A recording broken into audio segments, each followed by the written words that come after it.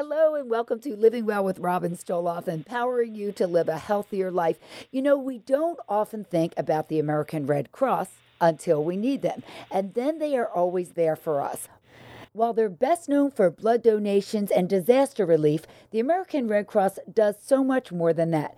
Joining us now is the Regional Chief Executive Officer of the American Red Cross New Jersey region, Rosie Taravella. Thank you so much for joining us.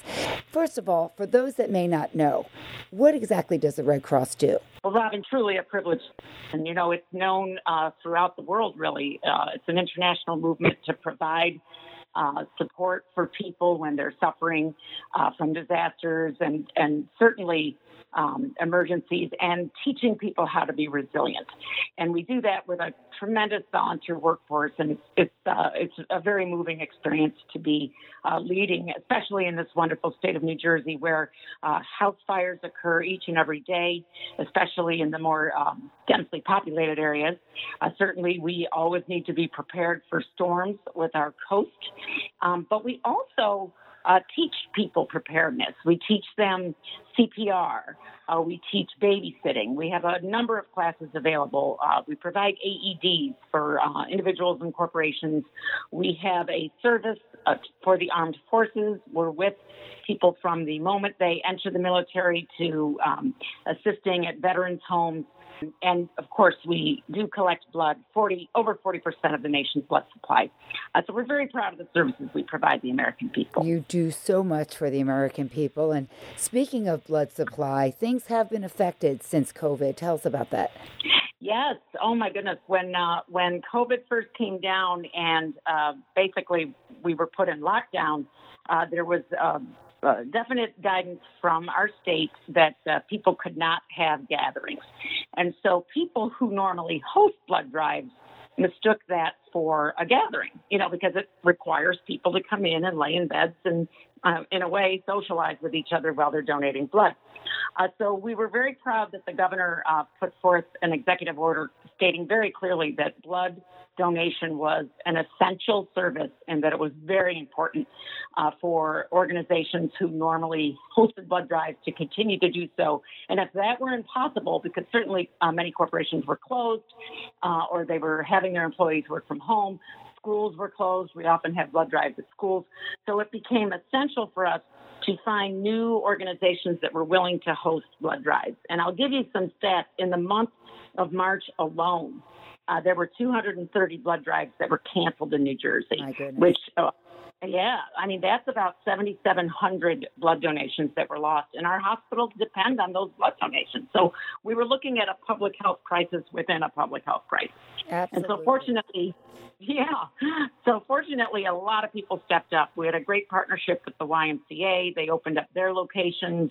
We've had townships such as Bridgewater, who sadly lost a policeman from their force to COVID. They've been holding blood drives successfully. So we're getting the inventory back, but we just keep encouraging folks to please consider giving blood and please consider hosting a drive.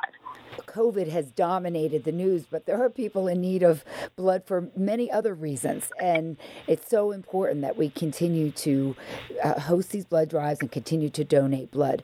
And let's talk a little bit about volunteering. That is such an important need for the American Red Cross. As we know, we're getting into hurricane season right now, and hopefully we won't be hit, but we never know.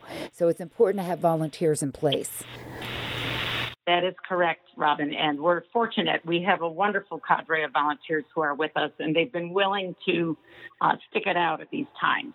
Certainly if you're responding to a fire in the middle of the night or you're helping someone after a flood. Even with Tropical Storm Isaias, we had folks who were unable to use their phones. Their homes, and we provided some dormitory-style sheltering and some casework and so on.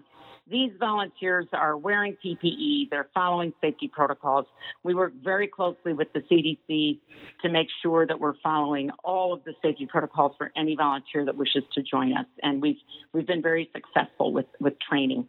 The tricky part right now is with hurricane season, we're not going to have that influx of volunteers who traditionally travel all summer long to where they are needed.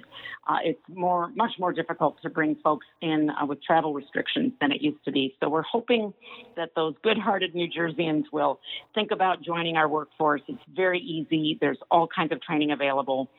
Certainly, if we have a hurricane here in New Jersey, we're going to look for the opportunity where we can to house people who are displaced in a dormitory-style shelter, such as a hotel or a campus dormitory. Barring that, we will do the more traditional shelter.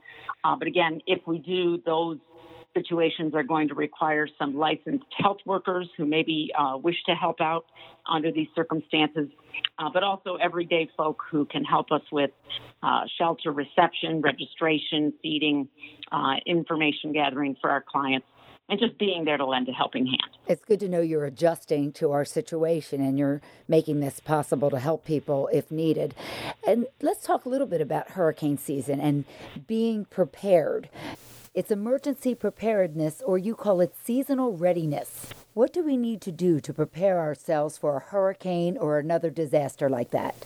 Well, I appreciate the question, and I always like to remind folks that, there are very, very vulnerable people out there who, folks in senior homes, for example. And if a first responder has to respond to each and every one of us, it's going to be that much harder for them to help those who need us the most. So I look at it as a civic duty and a joy to be able to be one less person that the first responders need to worry about during a disaster. So that's why it's so important for people to shift their emergency plans, think about how and where they would go if they had to evacuate, really put together a great kit for your family that also includes PPE, but the more traditional items such as 1 gallon of water per person per day. It's good to have a 3-day supply, non-perishable food, flashlights, batteries, your personal items, your prescriptions, and certainly if you have pets, pet supplies as well. I've been interviewing you guys for so many years. I said, I better do this myself. So I have a go bag. So you just pick it up and you're able to go. And it's great because I always say the time to prepare for an emergency is not while it's happening. It's before it happens, because you're being running around your house trying to collect all this stuff if you have to leave, unfortunately, quickly. So this is something that we should all have, and we should all do it right now before an emergency. Really, really important. And another thing I like about the Red Cross are you have such great apps that really very good. Can you talk about those? Yes, I was just going to say, and thank you, Robin, for being an advocate and for practicing what we preach. I try to. Wonderful. I try to. Can't tell other people to do it and not do it myself. Right. We have the Red Cross Emergency app, and I tell you, I love this app. It's got every kind of disaster you could imagine and exactly what to do before, during, and after. I mean, we're even susceptible to tornadoes here in New Jersey, and there's a lot of great information on that. Common first aid, pet practices, where to find a shelter in your area should you need one, and a lot of information about what to put in your emergency kit. We sell beautiful kits, but we don't necessarily recommend, we're not looking to make a sale here. We're really looking for the average individual to find what they have in their house and to just, set it aside for that rainy day, so to speak. And then you're in really great shape should it happen. That app is wonderful for first aid information, disaster information, everything that you could think of, you can get there. So I highly recommend downloading that. So bottom line, we should prepare ourselves for an emergency. And if you have the time and the wherewithal, volunteer, because what a great way to give back to our community. So many people are out there helping us right now, especially the first responders during COVID. And this is a great way for us to give back to our community by volunteering. And where can people go, Rosie, if they're interested or like to get more information about your services or about volunteering? Oh, I'm happy to share that information. If people are interested in helping with disasters or even with blood donation, there's a lot of need now for people to take temperatures. As people come in, you might imagine that that's a new feature. Sure, absolutely. Everywhere you go, furniture store, they take your temperature. So people can browse our volunteer opportunities by going to redcross.org/volunteer today. That website, you just enter your zip code and you can find out exactly where we could use your help. Or if you'd prefer to speak to a volunteer recruitment specialist, you can email them at joinnj@redcross.org, and they will get right back to you. And that information is included in the show notes. Thanks so much for joining us. Really great information about the American Red Cross, how we can donate blood, how we can volunteer, and how we can be prepared for disaster. Rosie Taravella, Chief Executive Officer of the American Red Cross New Jersey region. Thanks for being with us. Thank you, Robin. And thanks to all of you for joining me for Living Well with Robin Stoloff. Be sure to sign up to get notifications for our weekly podcasts and our latest episodes. Appreciate your being with us today for Living Well with Robin Stoloff, empowering you to live a healthier life. Until we see you next time, stay safe and keep living well.